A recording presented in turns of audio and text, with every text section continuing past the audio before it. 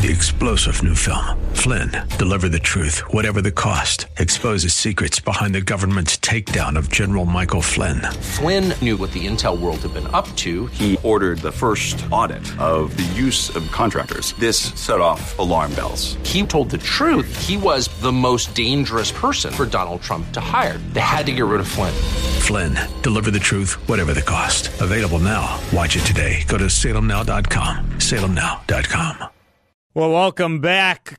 Tuesday, February 6, 2024. I am Seth Leibson, coming to you live from the 960 Patriot Broadcast Studio, brought to you by the veteran-owned Midas Gold Group, your trusted source for precious metals. I've got Mr. Bill. I've got David Dahl, and I believe we have Teresa as well. Item.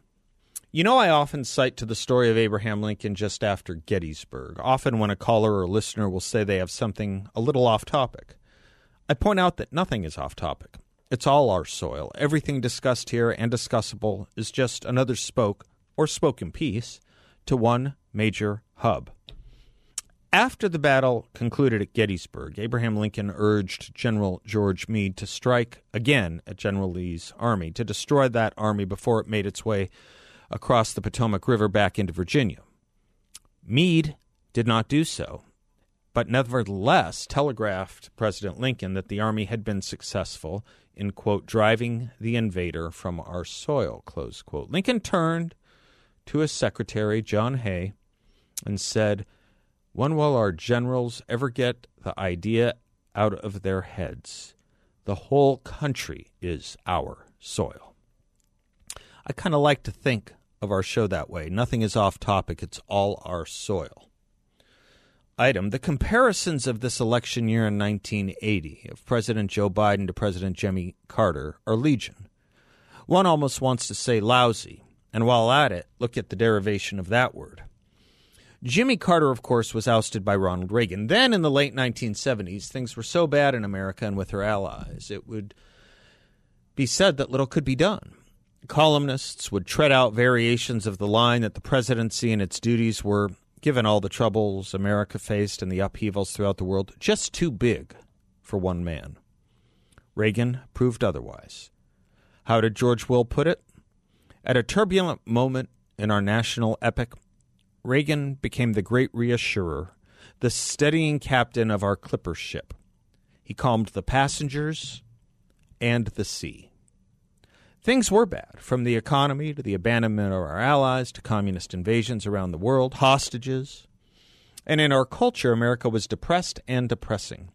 So much more, the worse, are the indictments on our economy, foreign policy, and culture today. What we cannot forget about the 1980 election is that all the issues of concern were united, from the economy to the culture to foreign and defense policy. To Reagan, it was all our soil. And I don't know of a speech he gave in 1979 or 1980, no matter the topic or talking point message of the day for the campaign, that didn't discuss all of them, neglecting none of them, including foreign and defense policy. This would be true even once he won the presidency. He didn't play in silos or small ball. His now and then famous Evil Empire speech was, after all, delivered to the Conference of the National Association of Evangelicals. Point. Our economy, our allies, our safety, our border, and our culture are all intertwined. They can't be isolated or abandoned. We must fight on all fronts. They are really one large battle. Oh, and for good measure, if you thought Jimmy Carter was out of touch, try this. Over the weekend, Sunday, Joe Biden gave a speech about how, when he was elected president, he was discussing an issue with France's President Mitterrand. Mitterrand was the president of France when Reagan was the president of the United States and died 25 years ago. Today, the conversation is the border. Nobody wants to talk about Joe Biden's senescence. Here's how difficult it is to talk about the border, though. Adam Carolla was discussing it with a friend whose daily news comes from MSNBC and Drudge.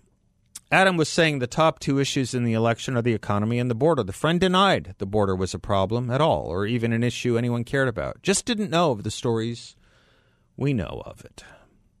That's worth keeping in mind. What we know and care about may very well not be known or cared out by others, such as the state of news today.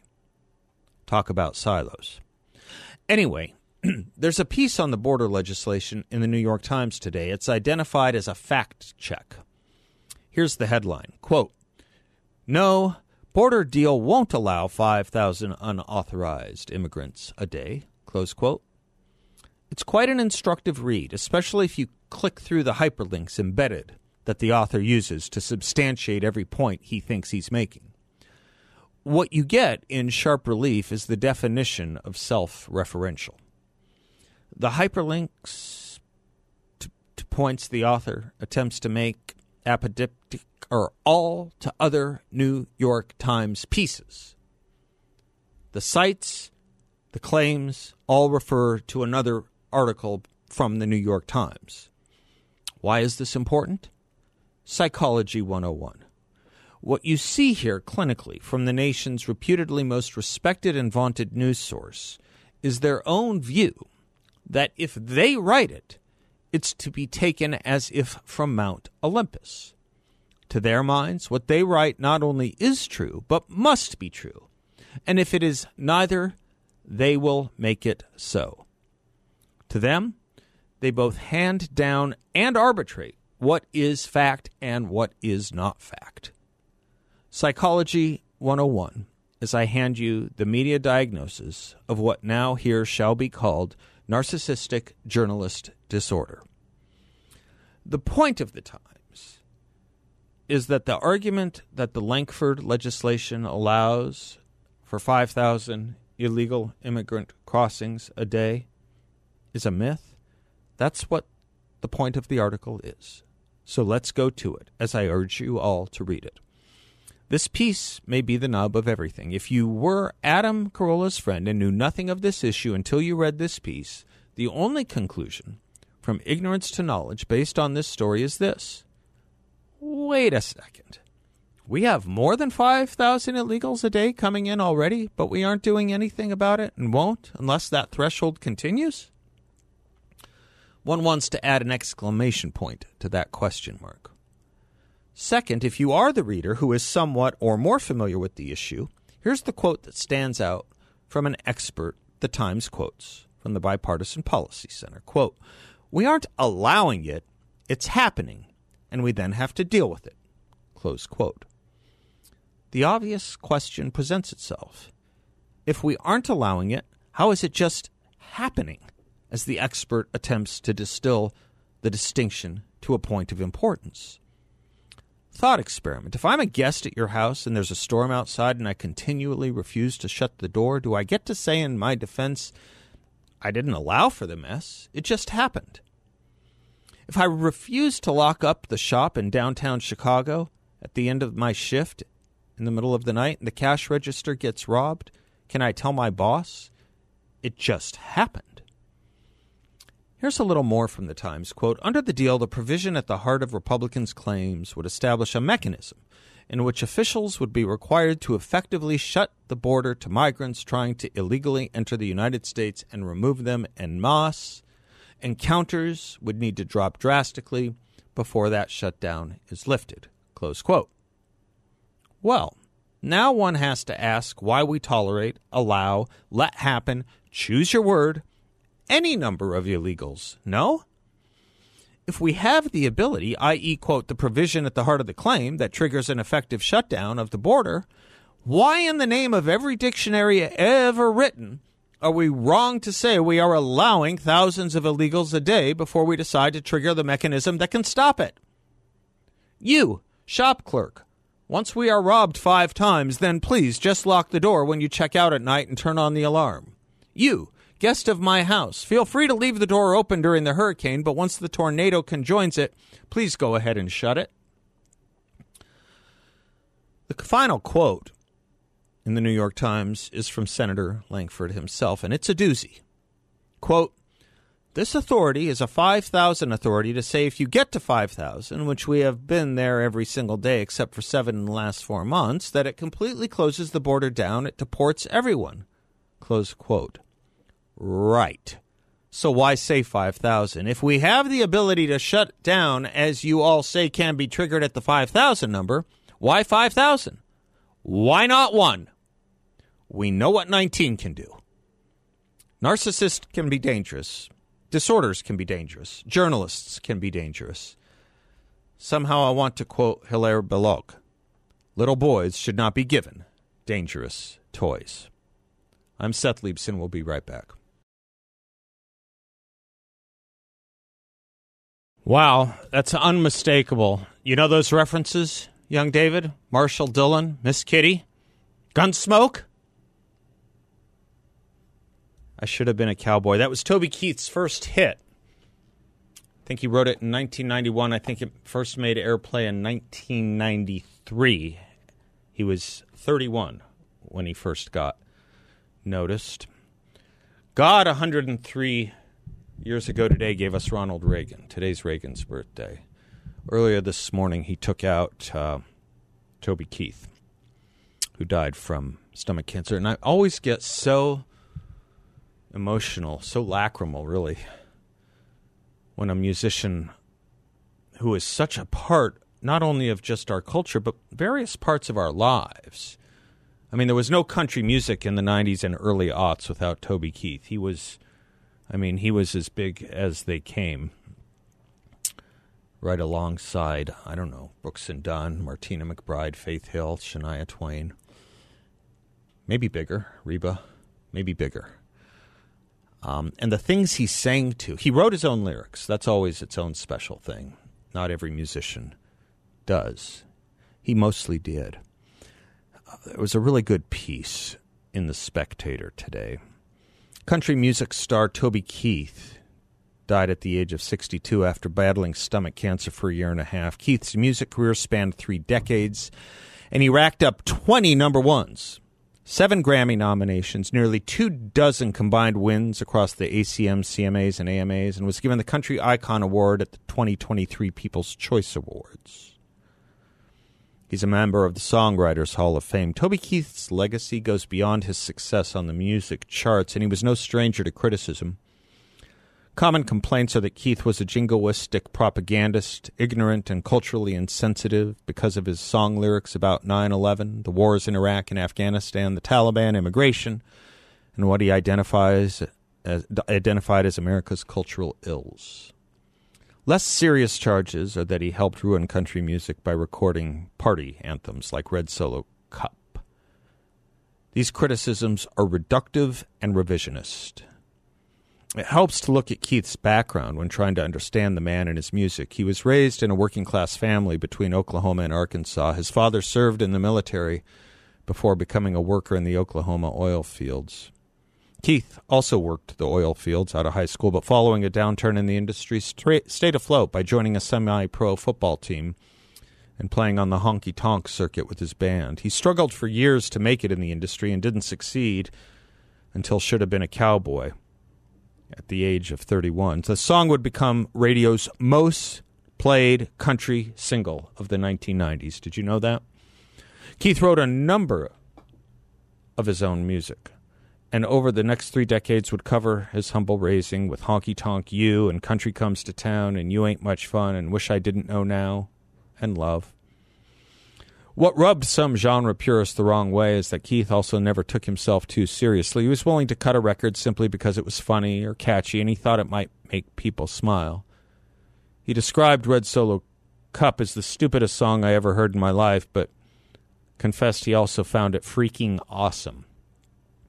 Quite a few of his biggest songs were injected with brash senses of humor. How Do You Like Me Now fantasizes about an old high school crush regretting her rejection of him, while Who's Your Daddy is a cheeky tune about a sugar daddy taking in his young girlfriend when her college boyfriends go home for the summer. Keith's music sometimes veered from traditional country sounds or themes, but he was never boring. He attracted the biggest controversy after releasing Courtesy of the Red, White, and Blue. The song was written in response to the 9/11 terrorist attacks as well as the death of Keith's father in a car accident.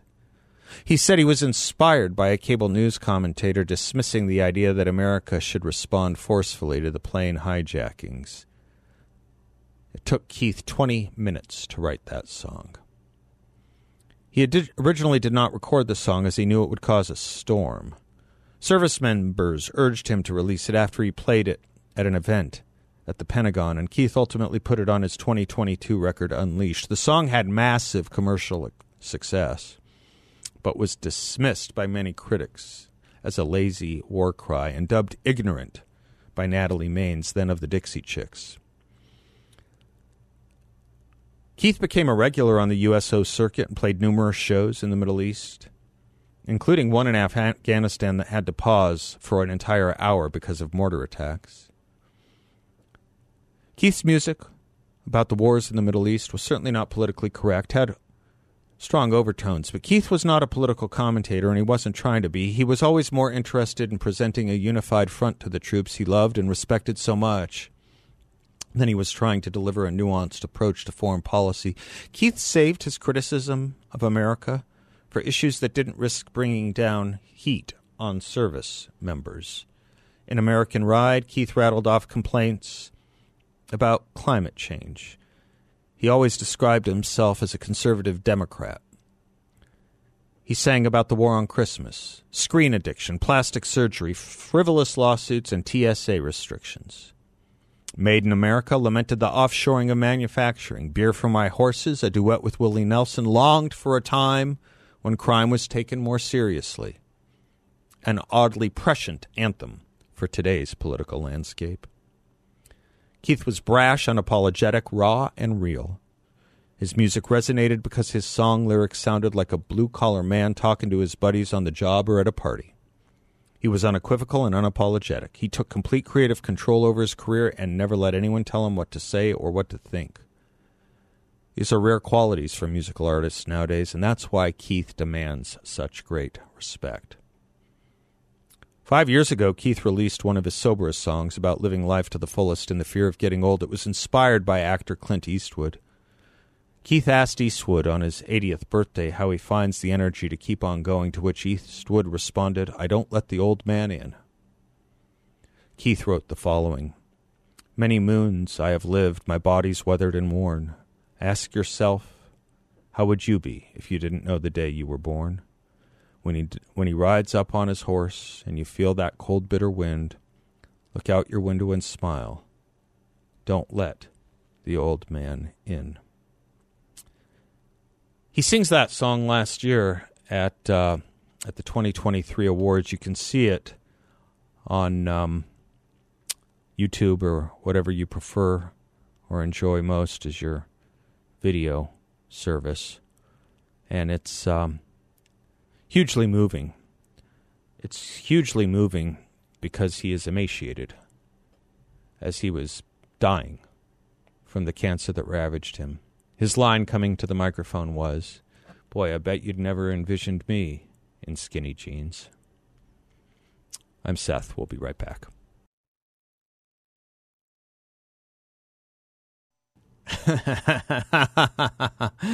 R.I.P. Toby Keith. You know, you want to be sad, I want to be sad. And then you get songs like that. I love this bar. We have a bar we love now, don't we? Yes. Yeah, we found one. We found a drinking The restaurant, hole. well, I mean, let's be honest about it. The food is fantastic. And oh, yeah. that's the draw. Well, everything is done right there on the grill. Yeah, it's fantastic. The Dirty Drummer. The Dirty Drummer. It's Yeah. like our Cheers. It you know, is. this is going to be our place, apparently. Yeah. And I hope, thanks to the addition of the business from the Seth Leibson Show, Yeah. which I know all you out there in the audience are listening to this broadcast and just getting in your cars and going to the Dirty Drummer right now, I hope they have at least a 30% growth in sales. Yeah. At least. Say hi to Dana and Isabella and the gang for us when you go. You asked me the other day, what was it? You said, how many times have you been there since I introduced it to you last I week? introduced it and to I you. said, like, 3? I said, how many have you been? And you said 5. Yes. You don't have a right to scold me. Over the span of 8 days, I was there 5 times. Yeah. You don't have any right to be upbraiding me. Well, I'm getting a little territorial, you know. I Maybe know. we're going to have to share it, tow it down the line. I share know, it. I know. So I mentioned in my monologue, well, we also will, yes, we won't be neglecting Ronald Reagan's birthday today either. We'll get to that, and David's put some stuff together, I believe. But in my monologue, as I mentioned, this video came out of Joe Biden on Sunday, speaking of how he was talking to Francois Mitterrand when he became president. Let me get those pronouns right. Joe Biden was saying that he remembers talking to President Francois Mitterrand of France after Joe Biden became president. So, like, just a few years ago, 2 years ago. That's not even the whole story. You saw that he said he was talking to Germany's Mitterrand? Yeah, I saw that, and I was willing to ally to that because that's in the category a little bit of Hugh Hallman, Hugh Hewitt confusion. A little bit. You can forgive that. But the idea that he thought he was talking to Francois, or that Mitterrand is even top of mind. Top of mind. I mean, the guy died 25 years ago. Yes. The idea, that's who he's thinking about. I mean, you almost wanted him to walk off the stage yelling, "God save the Queen," like he did. Oh, he already did that. Yeah. No worries, he's already done that. Even after the Queen was dead. Yes. Yeah. Yes. I mean, this is what we're dealing with. So, Peter Doocy, God bless him, asked Karine Jean-Pierre about this today. This is what transpired. How is President Biden ever going to convince the 3/4 of voters who are worried about his physical and mental health that he is okay, even though in Las Vegas he told a story about recently talking to a French president who died in 1996? I'm not even going to go down that rabbit hole with you, Why? sir. What is We're the going to rabbit hole? Go ahead. He said go he ahead. talked to Mitterrand. Go ahead. You saw the president in Vegas, in California. You've seen the president in South Carolina. You saw him in Michigan. I'll just leave it there. Go ahead. That's not an answer. I have seen him there. I have seen him everywhere. I do not like green eggs and yes, we have seen him. Kind of part of the problem. I saw him today. Take minutes to come up with the name of Hamas after being prompted by someone in the press corps when he was struggling around searching for it.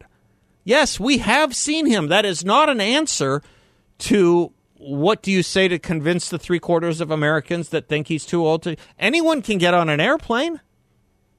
Anyone can get on an airplane, especially when the airplane is so well appointed and staffed by everyone who can cater to every little moment that you may or may not need when you have a retinue of staff that gets you on it and off it in the first place. Anyone can travel when you have that. Anyone can name places around that. It's not an answer. And this is kind of about the unseriousness of America right now. We just kind of accept these rote answers that have no connection to the question that's being asked. And we just kind of go on as if this is okay. When it's not. We all know the Hans Christian Andersen story. It was a little boy who could see that the king was in his altogether and said he had, or the emperor had, no clothes on.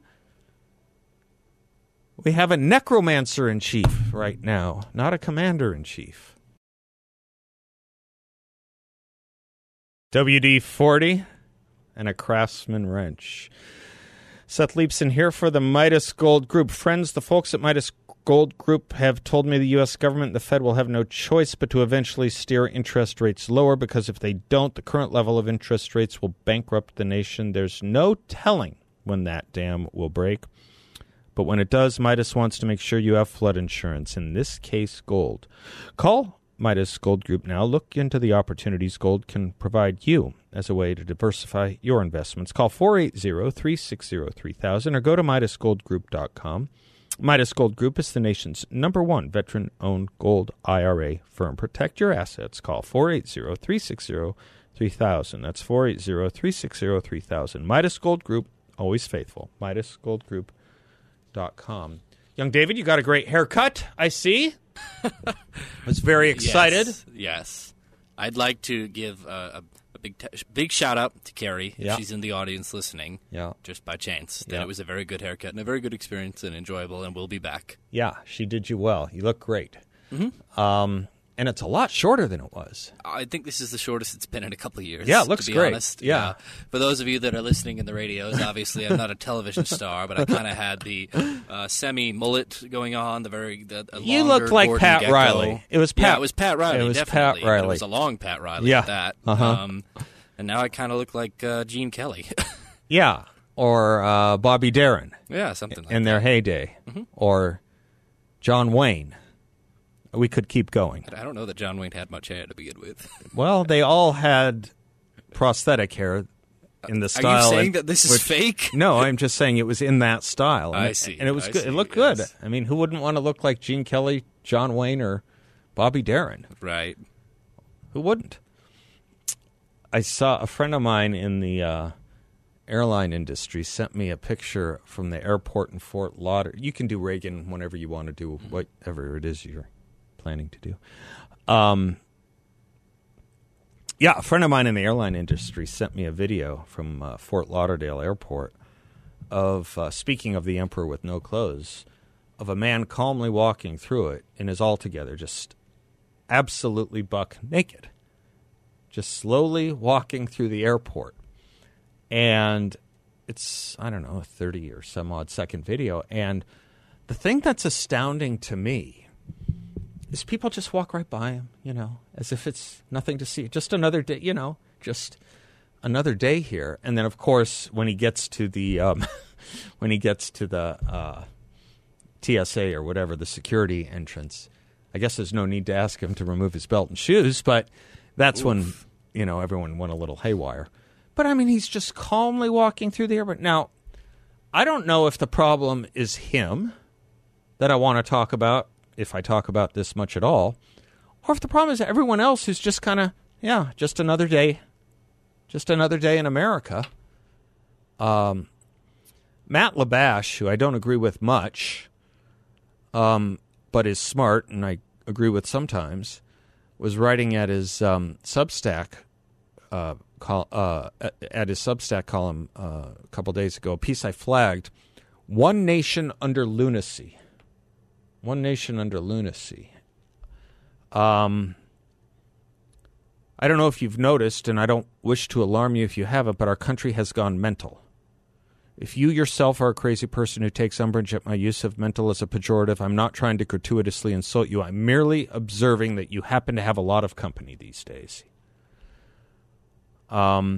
He goes through all kinds of things. Why, just this week I logged on to the Trusty Drudge Report, as I've done for the last 3 decades, not because Matt Drudge occasionally links to our site, but because he selfishly brings the apocalypse to me on a daily basis, so I don't have to waste time looking for it.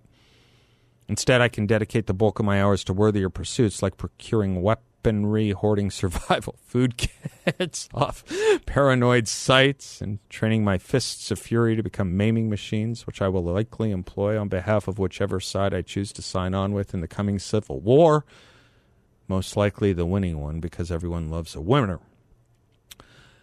But back to us having gone collectively insane.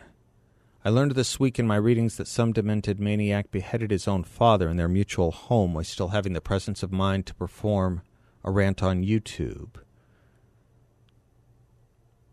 But even ISIS-like domestic snuff films might not be as troubling as some of the other battle songs I've been seeing.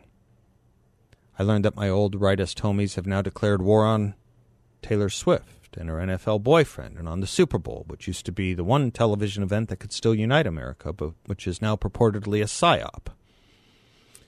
And then, of course, Sesame Street's own Elmo made the mistake of Xing and Instagramming and Threadsing and Facebooking the following innocuous question. Elmo is just checking in, how's everybody doing? For which Elmo garnered 205 million views on Elon's Conspiracy Emporium, Matt writes, with many pouring their hearts out to a furry red Muppet who, spoiler alert, isn't technically a living being. But why should that stop anyone? Nothing seems real these days. Need our confessors be? Anyway, he goes on and on and on, and as I say, I don't agree with everything, but he's just only beginning, I believe, to scratch the surface. And when you can live in a world that I was talking about where we can just accept a president who can't speak. He's turning down the easiest of interviews in the world 2 years in a row. The post 60 Minutes, the post Super Bowl interview on 60 Minutes, he's turning that down. These are the layup interviews. These are the easy ones. Donald Trump, to his credit, said, "Hey, Scott Pelley, since he's not going to do it, I'm available. I'll do it. I'll give you an interview." I'm not going to take it up. But we have someone not operating with an elevator that goes to the top floor as our president. We accept these rote and routine, nonsensical answers about it from the press secretary as if everything is just okay. We have an illegal immigrant crisis to the point where we're watching videos of cops getting kicked in the head by illegal immigrants, all while we're told we who want to actually stop it dead in its tracks are the problem. We have a drug scene and a drug death crisis that is higher than at any point in this nation's history. I mean, on and on and on I could go. Why do you think Toby Keith was popular? He sang to the normal. That's why.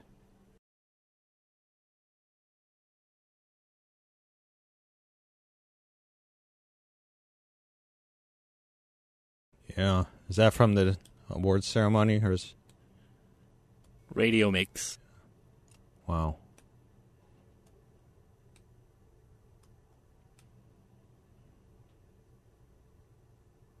Yeah.